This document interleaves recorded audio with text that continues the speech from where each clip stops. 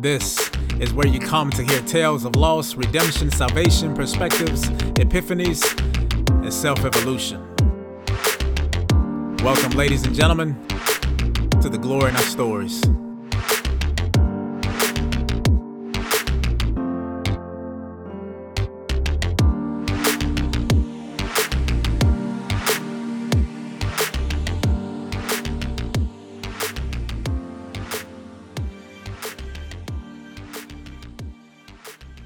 Hello, Tigos listeners. Welcome to the latest episode of The Glory in Our Stories.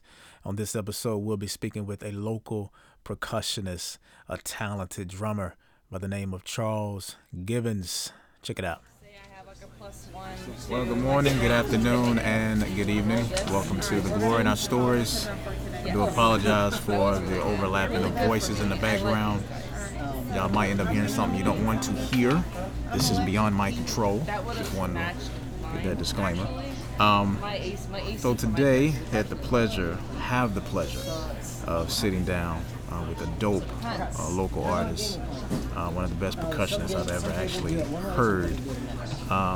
There's only two people here in Augusta who I think of when it comes to percussionists, aka in this particular situation, drummers.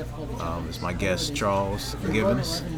And I'm not going to name the other person. I'll let him know later because this podcast is about him. And but I personally wanted to say how awesome it is to see your consistency and persistence as an artist and showcasing your talent on social media as much as you can. And the covers you've done, it's countless covers you've done, and I know you've had a lot of people coming your way and say, hey man, can you do this? Can you do that?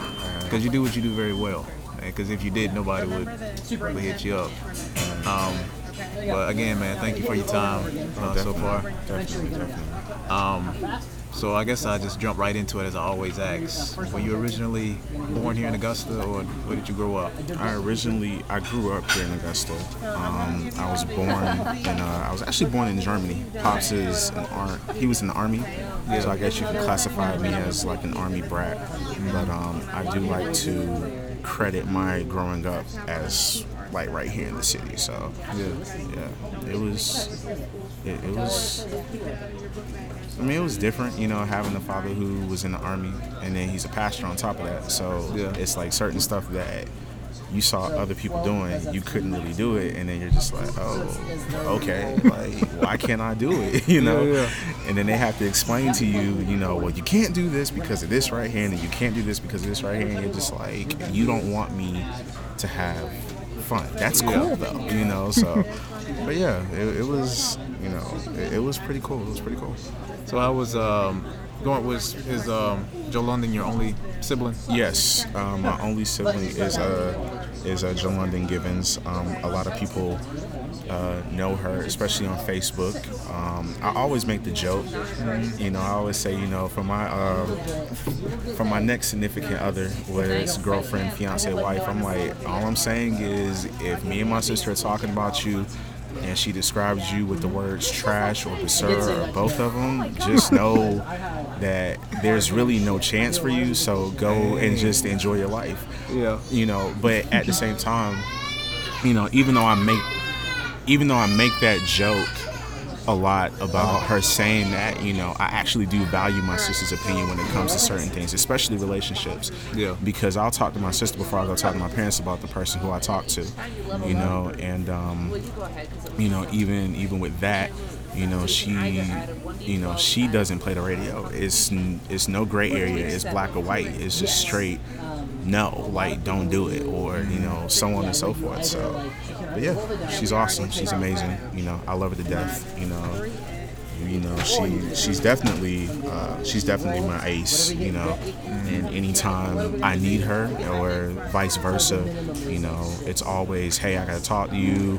Hey, I gotta ask you something. Hey, I need a favor. And it's really no you know, granted, she will tear off into me, you know, and then she'll then proceed to, you know, do what I asked her to do, you know what I'm saying? But, hey, you know, she's utterly just great, just awesome, you know? Yeah. Great, man. That was maybe, I'm not sure if it was your page or her page. There's an old photo of y'all holding hands on the tree. The thing about that, she posted that photo a couple of years ago. She posted a photo a couple of years ago, and then my mom just comments on it randomly, and then she just reposts the video and says that she loves me. I'm like, yeah. And I'm like, why this photo? Oh, you know, because, you know, but I mean, yeah. I mean, now don't get it twisted, you know. You know, my mom will say, you know, you all have always been close, and we'll literally look at her and be like, no, we weren't always close. And, you know, in fact, I tell people, I say, you know, I honestly did not start having the relationship that I have with my sister now. I didn't really start having that relationship with her until she was about a sophomore, junior in high school, you know, because of the age gap. And then, you know, she's hanging out with her friends and they're into certain stuff, and then I'm hanging out with my friends and I'm into certain stuff. You know, it always kind of clash, just a little bit, you know. But, you know, as we grew older, you know, we realized, like, you only get one brother, you only get one sister. And we know our parents ain't trying to have no more kids, so we kind of need to, like, hey, you know. And it was like that when she started driving to school, and, you know, she would drive me with her, and, you know, everything like that, you know. I tell people she went to Davidson Fine Arts here in Augusta, so she used to drag me to all of these performances at her school, from jazz band to when she would perform, because she played the oboe, and then, you know, the chorale. And I'm just like, why are you dragging me to these performances? When I was younger, I would say, why are you dragging me to these performances? But as I got older and I started to really appreciate music, I was like, when is the next performance that you're having? You know, so it was yeah, she's awesome. She's amazing. She is utterly amazing. I had the same relationship with my second oldest sister. It wasn't until after high school that we went at it every chance she had to get the last word, and it was. I later found out why. It was something deeply rooted. It had nothing to do with me. Right. But after that, like, even we recently, Adrian and I went recently to go visit her, and I look at her, I'm like, dang, we came. A long way. You came a long way, looking at her and her looking at me. But that relationship and that bond is irreplaceable. And even going back to what you were saying about dating, I was dating this girl once, and my sister was sitting right across from us, and she texted me. She said, "You dating her?" I said, "No." I said, "Good, because you can do better." And I was like, so right.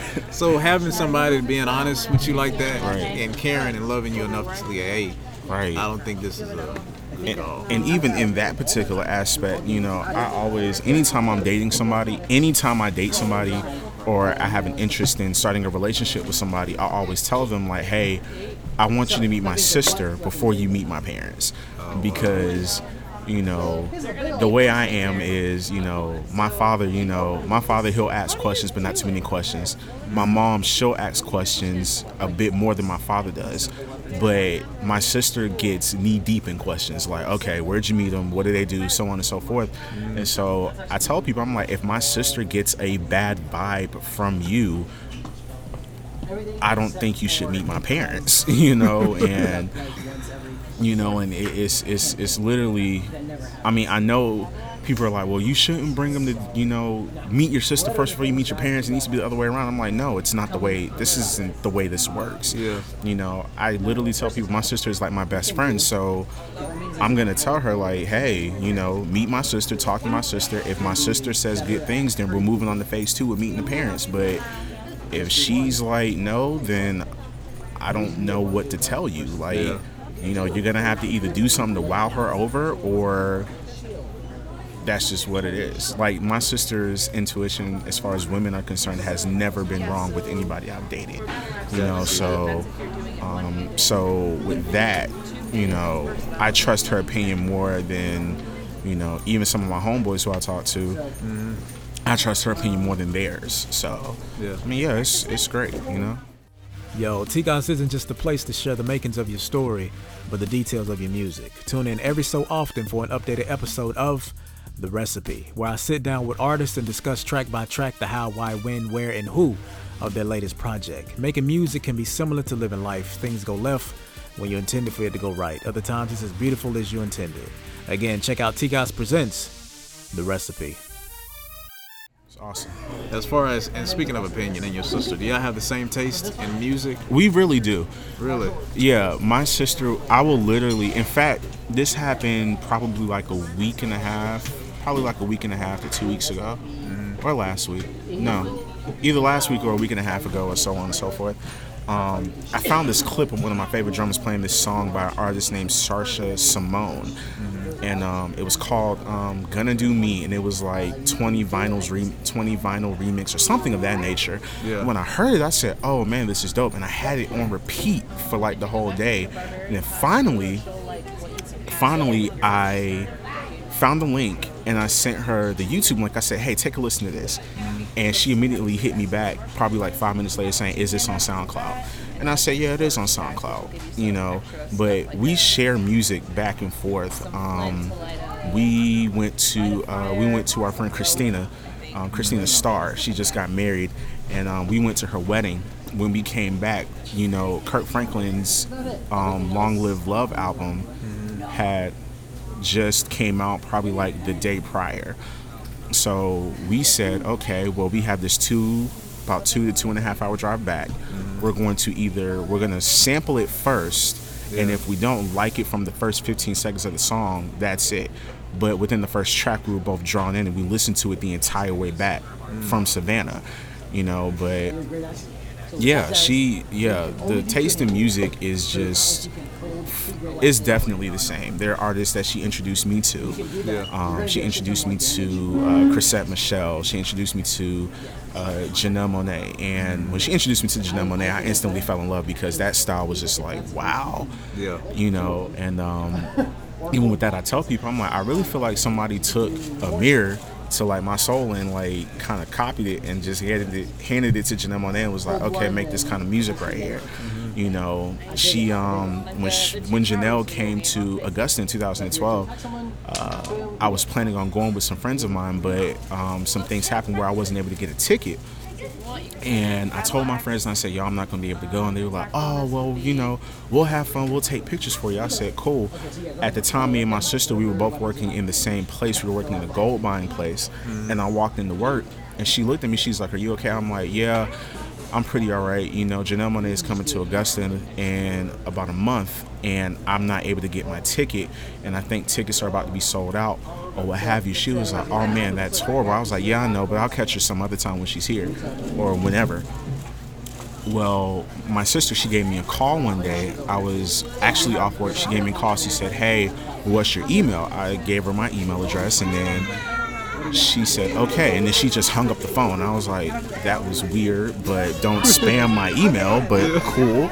You know, so after that, I got an email that came through, and it was saying, attached to this is your ticket for the Westerly Festival featuring Janelle Monáe.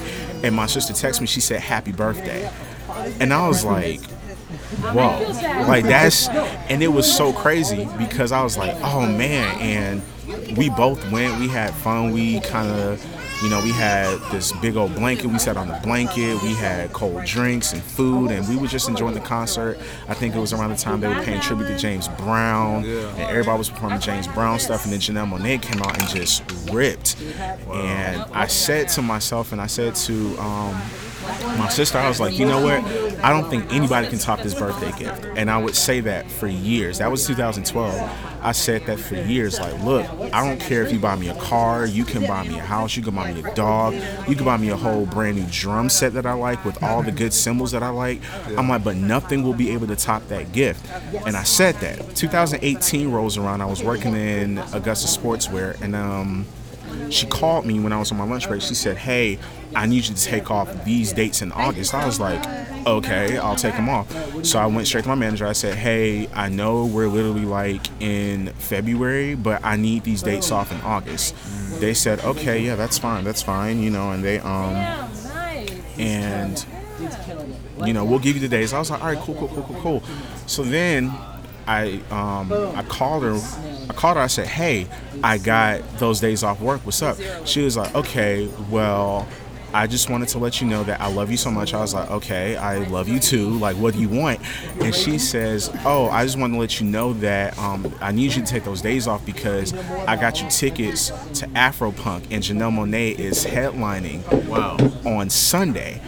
And I was just like, so I'm confused. I tell everybody you can't top the birthday gift from 2012. And then you, my sister, turn around and top the gift from 2012. Yeah. And Afropunk was such... The experience I had at Afropunk, because she's been before, but the experience that I had at Afropunk, it was mind-blowing. And I tell people, I'm like, you ever saw the old Michael Jackson videos where the girls were like falling out and like crying when Michael Jackson was performing? Yeah. I told them, I was like, hey, straight up, I was one of them little fangirls out there in the audience. She did, Janelle Monáe did Prime Time without Miguel. But that particular part of the performance, I was just standing still, and I promise you, probably like 2 or 3 tears dropped out my eyes because you did Prime Time and did an amazing job with that by yourself, and then you turn around and throw in a tribute to Prince, and I'm like, only Janelle can do this, and even my sister, we were riding back, and a friend of ours, they were driving and they were talking up front, and her friend was like, do you think he had a good time? And my sister just looks back, and I'm just speechless looking out the window, just still. And she was like, he's speechless. He had a really good time. I'm pretty sure he did. So, yeah, the taste of music is definitely hand in hand. Yeah. Mm-hmm. So what got you into playing drums? Was that something that you've always wanted to do? Or? What's crazy was, I got into playing drums, like going to church, of course, and I just gravitated towards it, because I don't know. I really honestly don't know what it was, but I was just like, oh, I want to do that. Yeah. And then when you're trying to do it when you're young, you don't know what you're doing, but it's kind of crazy because I started, I really started banging on pots and pans when I was a kid, like when I was probably like 1 or 2. 3, I had my own toy drum set that my sister broke, which I was upset about. Yeah. But, my mom was like, you had rhythm when you were 3 and everything like that. We went to a church here in Augusta where my father was the assistant pastor, and everything like that. I was already playing Thursday night services at like the age of 4.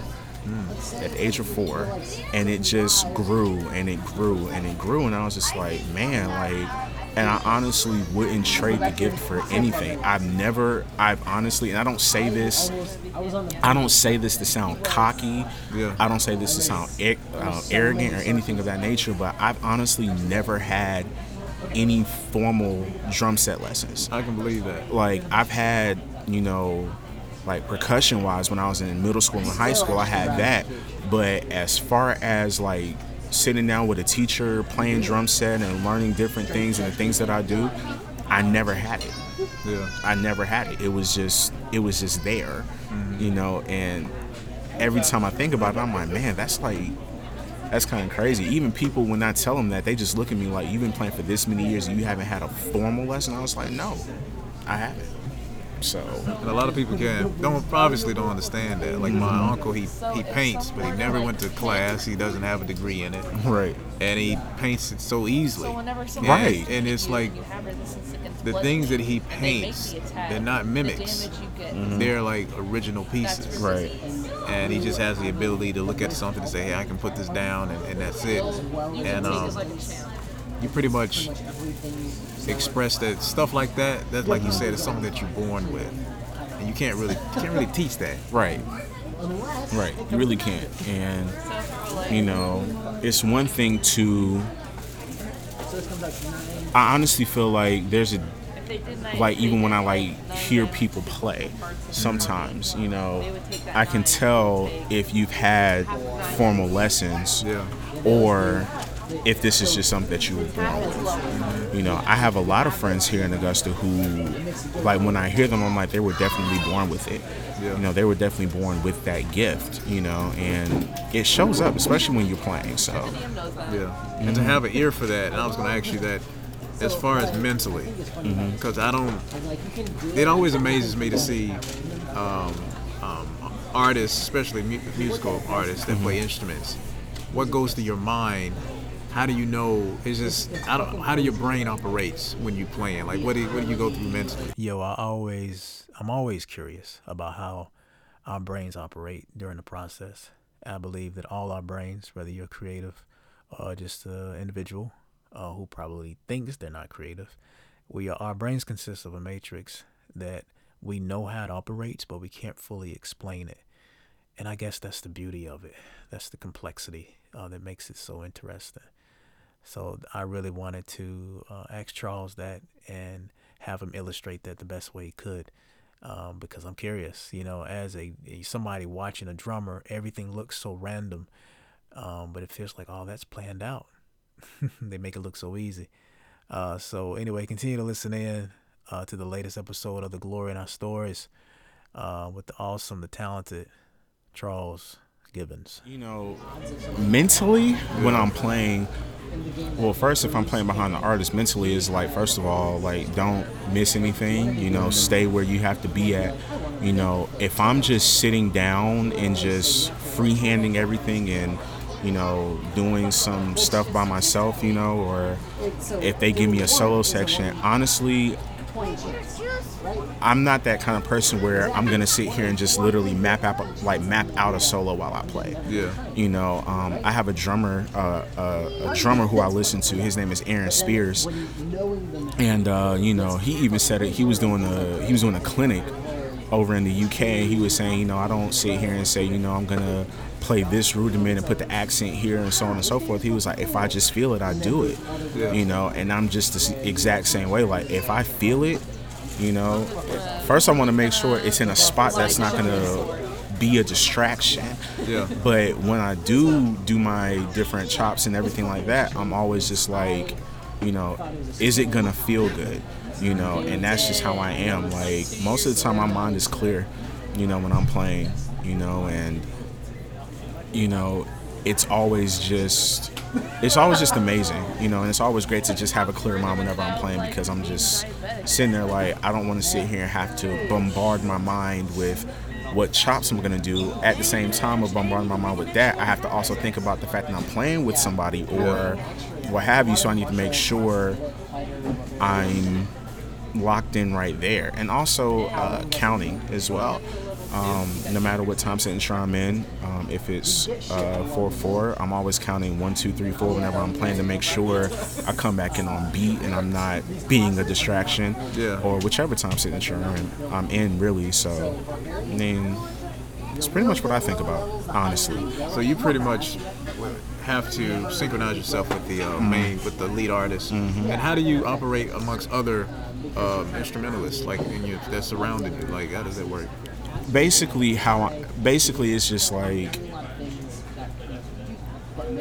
you already have a lot you have going on. So I'll just take church, for example. So I have a few homeboys of mine, and I will drop their names in here. So I have a friend named Kenny. In fact, I just posted about him on my Facebook probably like an hour and a half ago.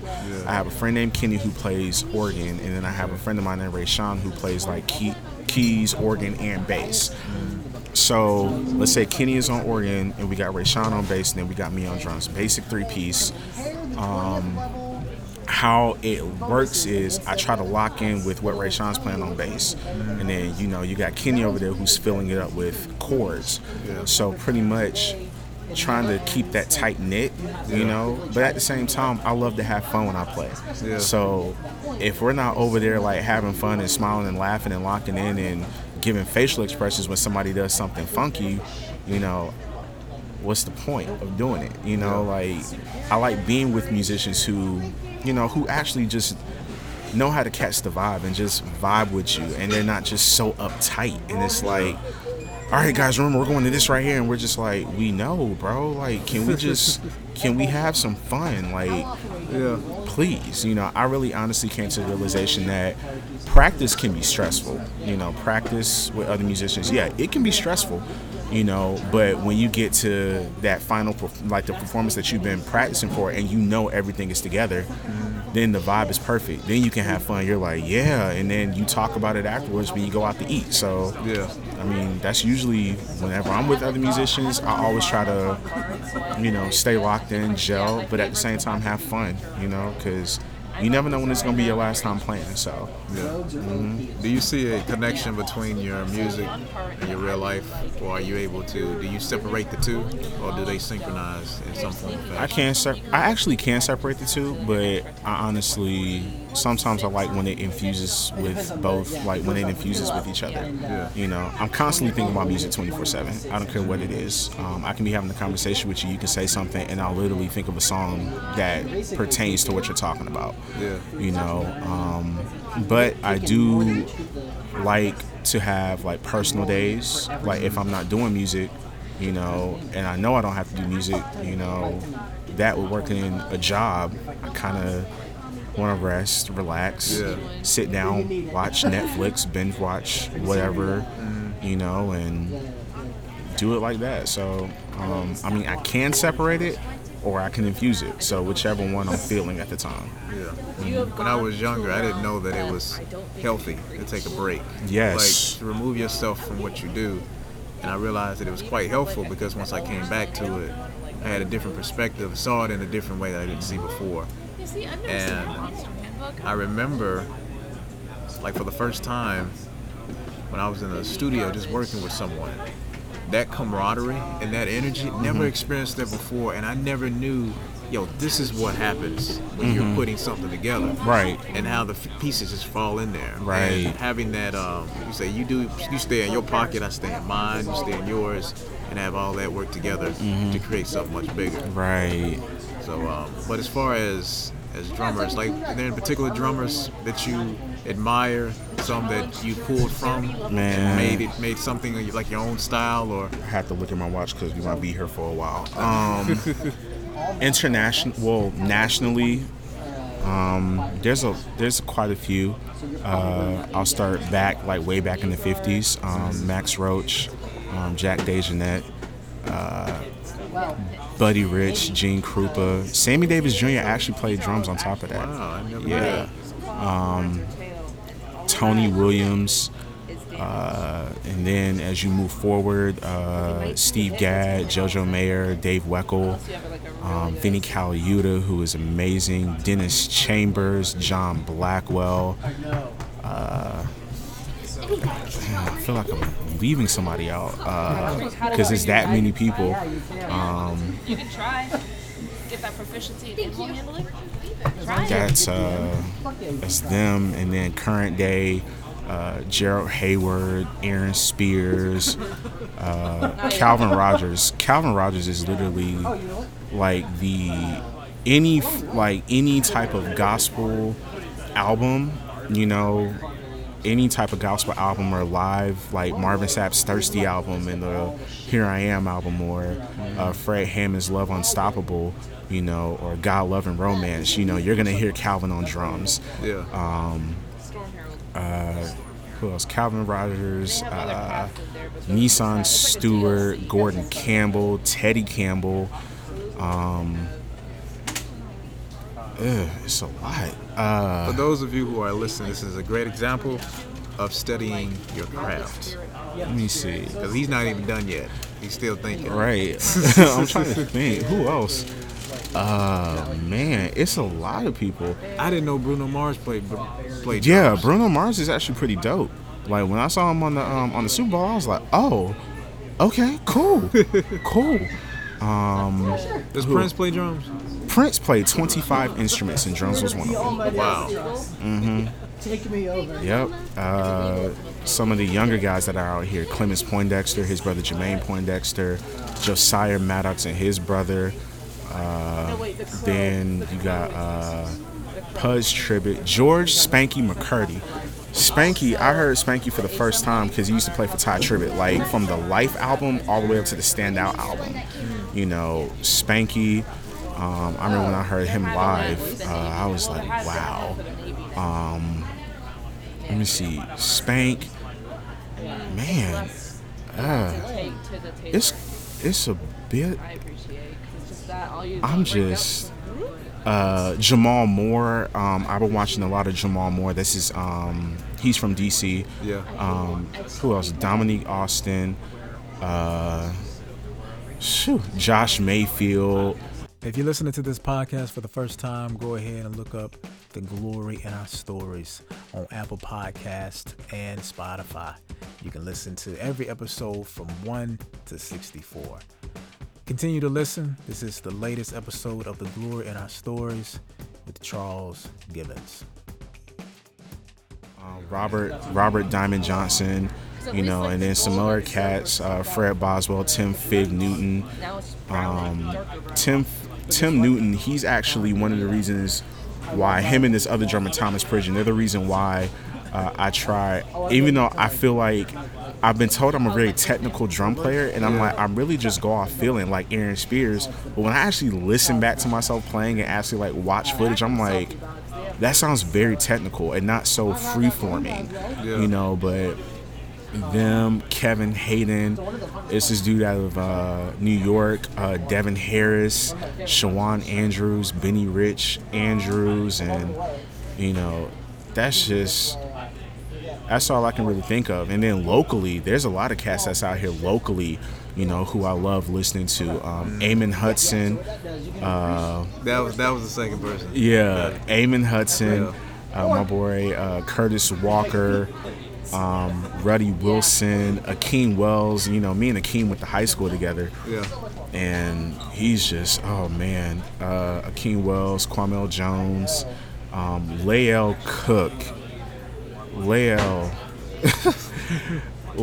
I've been watching Lael for years, and even to this day, like I've been watching Lael since I was about 8, and even now, 20 years later, I'm still looking at him like, but how did you? I don't know. This guy named Michael James.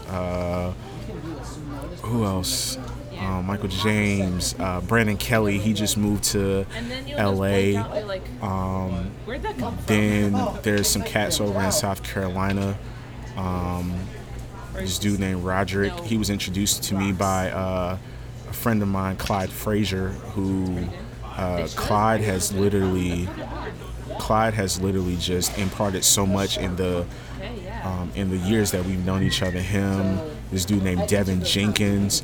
I remember one time, Clyde, he called me at probably 11:45, 12 o'clock, midnight. And he said, bro, you know how South Carolina people talk. He's like, hey, bro, what you doing? I was like, I'm literally just at the house chilling right now. What's going on?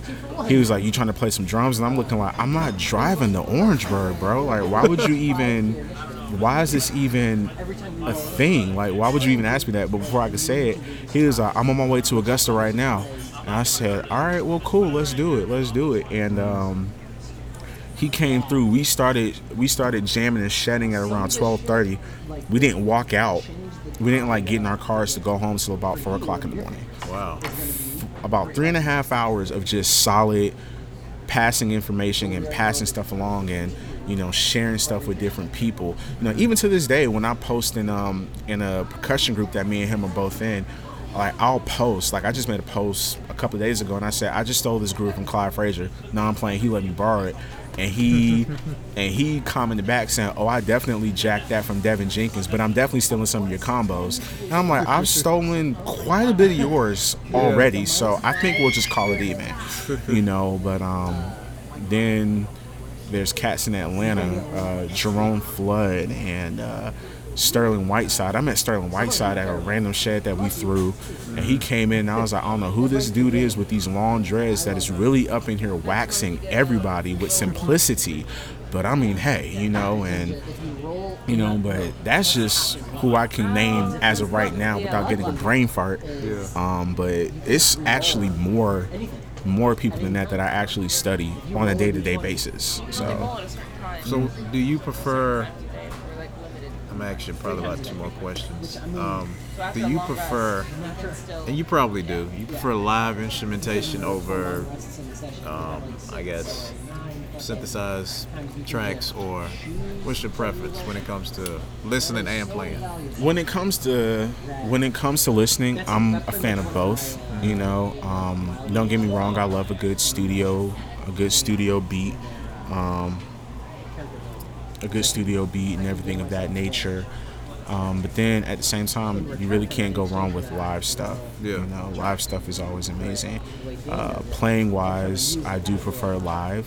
I think any drummer would tell you this. Like, they absolutely hate electric drum sets. Yeah. Like, it just doesn't give you like that right freeing feeling, that you can get with drums, like, or with acoustic live drums. So it's like a good mix for me. So listening wise, it doesn't really matter. But definitely playing wise, I have to go with live, because live is just feels better. Yeah. And even with that, on an electric drum set, because I've been in places where the drummer was like going in, but the volume never changed. Acoustics, you can control your volume. Like, your soundman can control your volume coming out your mics, but if you like really are going in, you can still be heard like over the mics. Granted, people don't like when people play loud, but at the same time, percussion, it's kind of like, you have no choice. It's like, it's going to be loud, Yeah. whether you like it or not. So, yeah. Do you find yourself having this might be a weird question, but I'm pretty certain you'll understand. Do you find yourself having a relationship with your instrument, in the sense that there's this organic connection where, like, for me, I don't know, like, I guess when I write, sometimes they actually get infused with my emotions or how I'm feeling, and I'm trying to manipulate my craft to express how I feel. But in a sense, like, how are you with your instrument? I'm just curious. Like, I get what you're saying. Yeah, these are all the spells. I feel like I'm very close with it. I've told people, even when if I didn't have a person to talk to, other than praying, of course, I would always play drums. When I used to work at a call center, I would get off at 10 o'clock, or the first time I started, the first shift I had, I was working 2:30 to 11. So at 11 o'clock, if I had a bad day, I wouldn't even go home. I would just go straight to my parents' church, unlock the church, and be there for hours and just hammer out everything that I was feeling at the time. Yeah. So it doesn't really matter what it is. I usually try to, I usually get it out however I can. So with me, by playing, especially like if I'm alone, it's perfect to, release any type of emotions. Whether you're a happy person, you're playing happy tunes. If you're a sad person, you're playing sad tunes, or whatever it is that you're going through. If I'm angry, I'll just go in and just lock the door, turn my phone on silent or on airplane mode, and I'll just be there, and just release whatever it is that I have going. And then once it's all said and done, and I pretty much sweated like crazy and have gotten thirsty and hungry, then I'll be like, all right, I think I'm good. And I'll just, get up, walk out, and everything is cool, so. But the relationship that I have with drums, or just with music in general, it's an amazing relationship that we have. I used to see these posts on Facebook talking about, post your photos of like your Woman Crush Wednesday or whatever. And one time I commented and I posted a picture of my drum set. And I was like, I want you all to meet Cherry, because my drum set is like a cranberry red. Yeah. So I'm like, I want you all to meet Cherry. This is my lady. We've been rocking since 2017, and it's just been nothing but good things since we got together, and she's never let me down. She's always been there, So, yeah. Like, and people were laughing, but then somebody commented, was like, I definitely felt that. Like, I definitely felt that. And it's literally great, especially like how you know, like the way I do it. You know, sometimes I don't even go to the church to go practice, you know, and I know people have seen the clips. I'll literally pack my drums up in my car and I'll drive out to North Augusta where the dock is, where they're building up that neighborhood, and I'll find like an empty spot that they haven't started at, and I'll like set my drums up outside and I'll just play out there outside. I love that idea. Yeah, I've even had construction workers who would like literally take a break and just drive over and just sit there and just watch me play. Wow. You know, and even with that, people are like, well, how do you do that with people sitting there watching you? I'm like, I don't think y'all understand.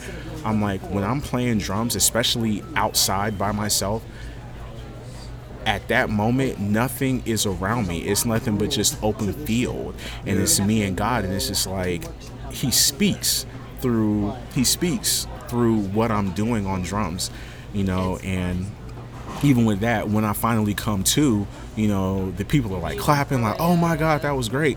And I'm sitting here looking like, when did y'all get here? Because y'all really weren't here about 35 minutes ago, you know. And it's literally just such a freeing feeling, you know. And I tell people I usually prefer to play drums outside by myself when I'm practicing, because, you know, granted, playing inside of an empty building, you know, when nobody's there, that's cool, that's great, but it's something about being outside and like truly being surrounded by God's creation and truly just being at one with nature, you know, and kind of just like, you know, I think one time I was outside, it was cloudy. It wasn't cold, but it wasn't hot. It was a perfect happy medium. It was cloudy, but it wasn't raining. But at the same time, like just looking around and kind of seeing the things that just came about, you know, and you really can't even explain how it got there, you know, while still, you know, playing and just being one. It's utterly an amazing feeling. And I tell people, I encourage any drummer, if you ever get a chance, there's this one drummer who I forgot the name. His name is Thomas Reed. He's out of Aiken, South Carolina. You know, he takes his drums and goes in the woods, and he grooves hard in the woods. And I'm just like, see, that's what it's about. You know, even Clyde, he's done that before. You know, and people made jokes talking about next thing you're going to see is Charles over there by the railroad tracks playing. I'm like, I mean, y'all are laughing, you know, and it's a funny joke, but at the same time, it's still just an amazing and freeing feeling to just be out there, you know, by yourself in nothing but an open area. You know, I've seen people who were walking the trail, they'll literally stand there. You know, I had one guy, he drove by when a friend of mine, I had just gotten one of my tattoos, and I picked him up from work and I said, so what do you want to do? He was like, let's shoot some footage. I was like, okay, well, let's shoot some footage. So my drums were in my truck at the time, and you know, we just set up out there and he shot footage, and this one guy drove around, and then he drove back around and parked with his window down and just listened to me play. And it's just utterly amazing, man. Like, I really have no other words for it. I guess I'll make this my last question.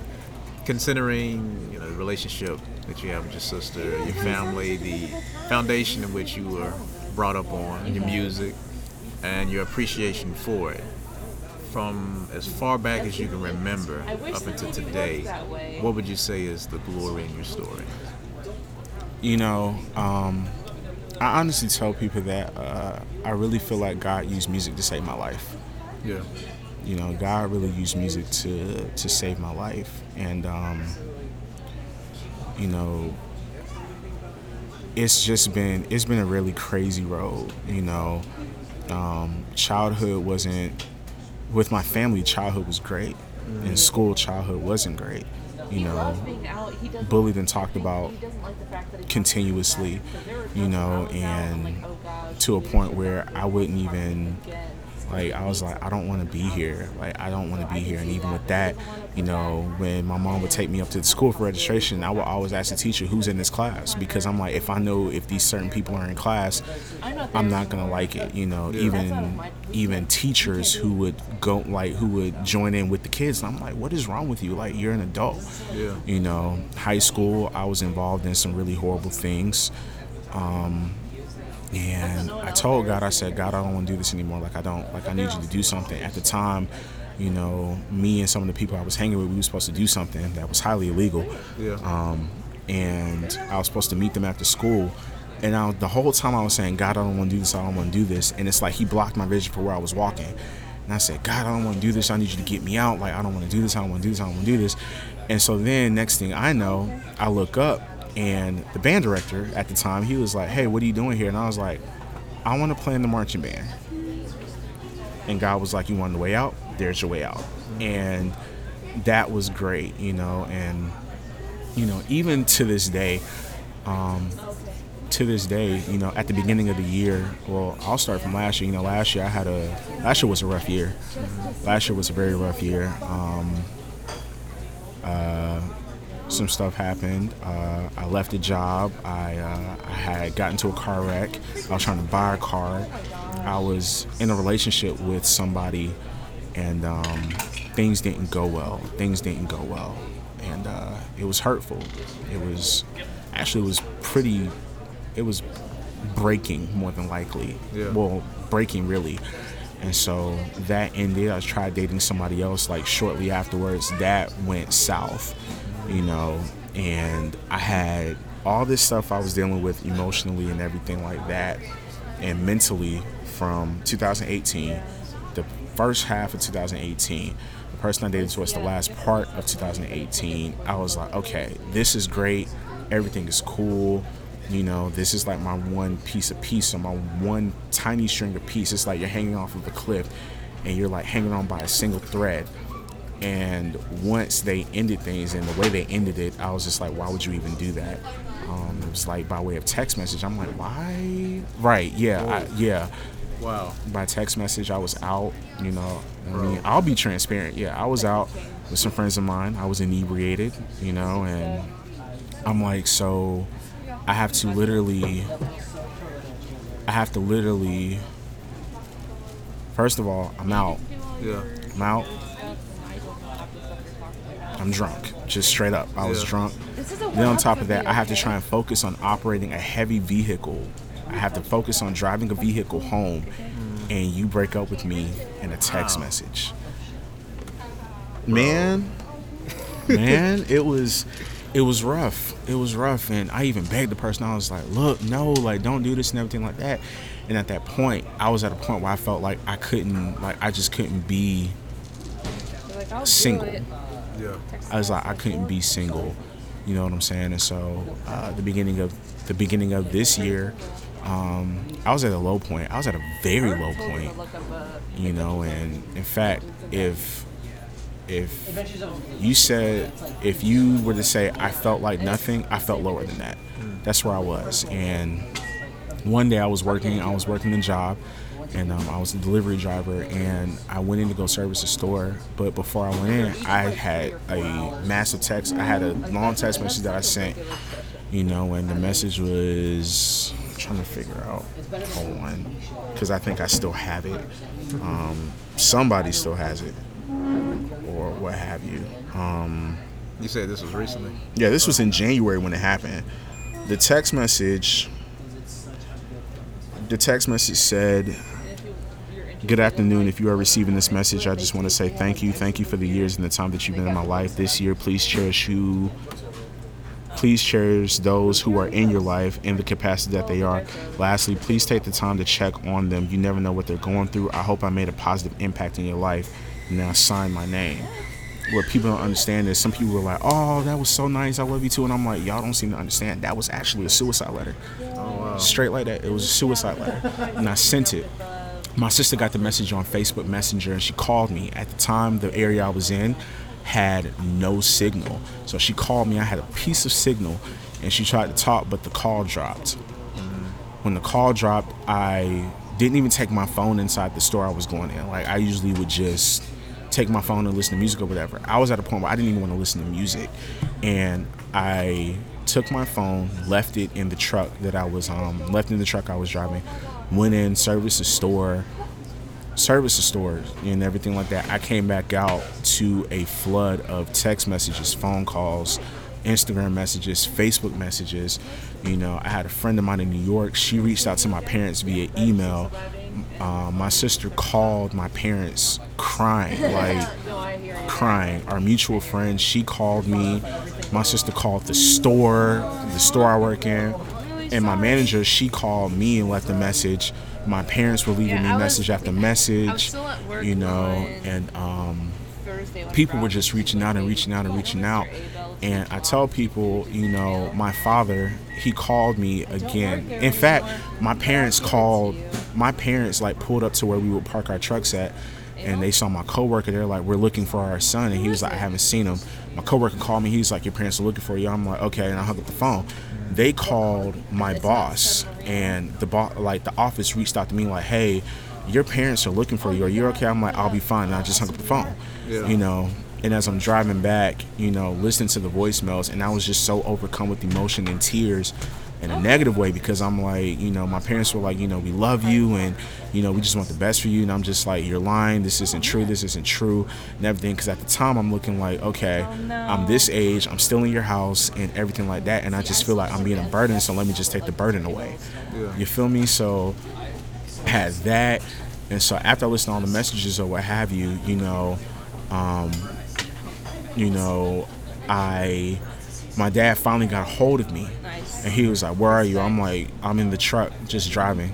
He's like, I need you to come home. I'm like, well, Pops, I just don't want to be a disappointment. He was like, son, I don't care if you're 60 or whatever in our house. He was like, we love you and we just need you to come home, you know. And he was even in tears begging me to come home, you know. I called a friend of mine, and I said, look, I need you to just make sure you cherish. At the time, they were going through something with their sibling, and I said, look, forgive your sibling and keep that relationship alive, you know, before I do this. And she was like, before you do what? And I just hung up the phone. Literally, she was in the Walmart. She was in the Walmart going towards Edgefield off of exit 5. From there to my house is about 25, almost 30 minutes. She got to my house in about 10 to 15 minutes. Dang. You know, and at the time, you know, I didn't even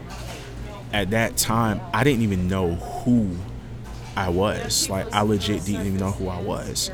You know, I went to therapy, and, you know, I honestly was a wreck. I was a mess, and I was just like, I even looked at myself in the mirror one day. I said, who are you? Because I don't even recognize you right now. You know, and, you know, as time moved forward, you know, and as I decided to take back exactly, you know, joy and happiness, you feel what I'm saying?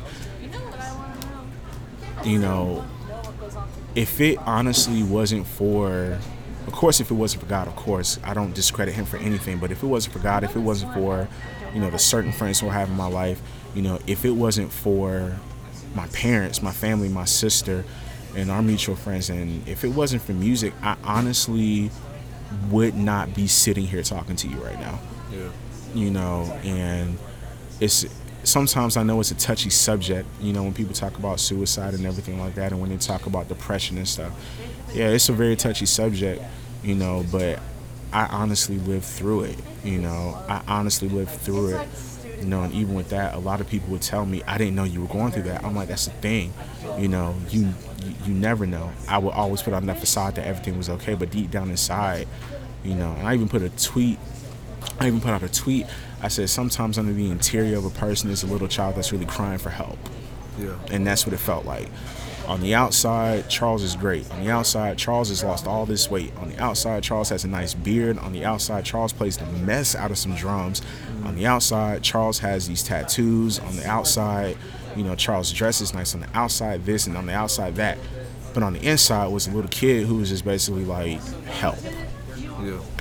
You know, so, like I said, without God, family, my parents, my sister, you know, my family, and then without music, said I wouldn't even be here, you know.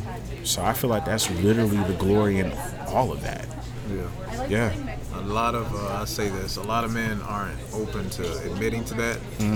And it is a very sensitive subject. But there's power in sharing, and there's power in informing people. Right. And because I actually lost a friend who wasn't sure. The signs were there, but I wasn't paying attention. Right. Because at that moment, to be honest, I was being selfish. And when it happened, that's when everything before started making sense. Like, oh, wow. And then you get that guilt feel like, why I should have did this, or why didn't I do that? Right. But it was that was a huge eye opener because at some point I was I was suicidal, and I was just like, God, just do whatever you got to do. I quit, and then He intervened in a way that I never would expect, and I'll tell you about that later. But it was, thank you so much for sharing that. Oh yeah, definitely. I can't really express how difficult it was for me not to cry. Like that was, there's certain things you said and you answered certain questions and I was like, wow. But thank you for that. I really appreciate it. And it's even crazy. Like the day it happened, I was like, God, like if you don't, and I was like, God, like I need you to talk. Like, can you talk to me, please? And it was to a point where I was getting upset. Like I was already emotional, like low, and I'm like getting angry now. Like, God, like say something. And it's like I couldn't even hear him. And it's like, God, if you don't talk to me, I'm gonna do it. Yeah. And at the same time, it was like I still couldn't hear anything, And like the day after it happened, it was crazy because when I pulled up to the place where we park our trucks, my parents were already there. They met me on the driver's side. My blade, like my knife that I had on me, it was open. It was open. My dad like had to hug me and take my blade away. And quite honestly, I still haven't even got my knife back, but that's neither here nor there, But took my blade and everything like that, and I still was just like, God, I still haven't heard you all day. And the next day, my parents were like, take the day off. And I called my office. I said, I need to take tomorrow off. They said, take the day off. And I said, okay, cool. So I took the day off and I hung out with a friend of mine and everything like that. But before I did that, God immediately spoke. I tell people, when me and God talk, I hear God exactly how you hear my voice right now. Yeah. It felt like God was literally in my car. And God told me, He said, the reason why I wasn't speaking, and the reason why you couldn't hear me is because you weren't trying to hear me. Yeah. And He was like, I spoke. And He was like, and I said, well, I didn't hear you talk the way I'm talking to you now. And He was like, I spoke. He's like, I spoke not through my words. He's like, but through everybody who was calling you and texting you. When your father called you, He's like, that was me speaking to you. But it's like you weren't trying to listen to that, And He's literally, a lot of people were saying, they were like, hey, you can't just leave, like you can't just leave, you can't just do that. Like, people, like you impact a lot of people. And it felt like God kind of like pulled me out of myself and like gave me like a broad view of everything, and it was just like you impact a lot of people, whether it's by your PSAs on Instagram to your playing to, you being funny on social media, you impact people in different ways, and He was like, your time here, He's like, it's not over. He's like, it's not time for you to go yet. You barely just scratched the surface. Of the talent and the gift that I gave you and just everything of that nature. You barely have scratched the surface, so it's great, and even when I put the post up on my Facebook and I say, Messenger's open, but the profile is gone, this guy, he commented, he said, well, what's going on? I'm like, I just kind of need a break from social media. He's like, well, keep playing, bro. He's like, this earth needs you. And God spoke. He was just like, told you. And it's crazy. So, I mean, yeah, it's difficult to share, It's very difficult to share sometimes, but, sometimes I feel like, somebody could be going through what I went through, and it's like I'm here to say, hey, I went through it, but I lived through it. Yeah. I went through it, but I'm still here. If I would have chosen to take the other route, I wouldn't be able to tell you how I got through it. Yeah. So. But, thanks a lot, man. Definitely. For your time. Thanks for sharing. Definitely. Thanks for being candid. Yes, sir. I really appreciate that. For those of you who are listening, this is The Glory in Our Stories with Mr. Charles Givens. Hello, Tigos listeners. Thank you for listening. Tune in soon for the latest episode of The Glory in Our Stories.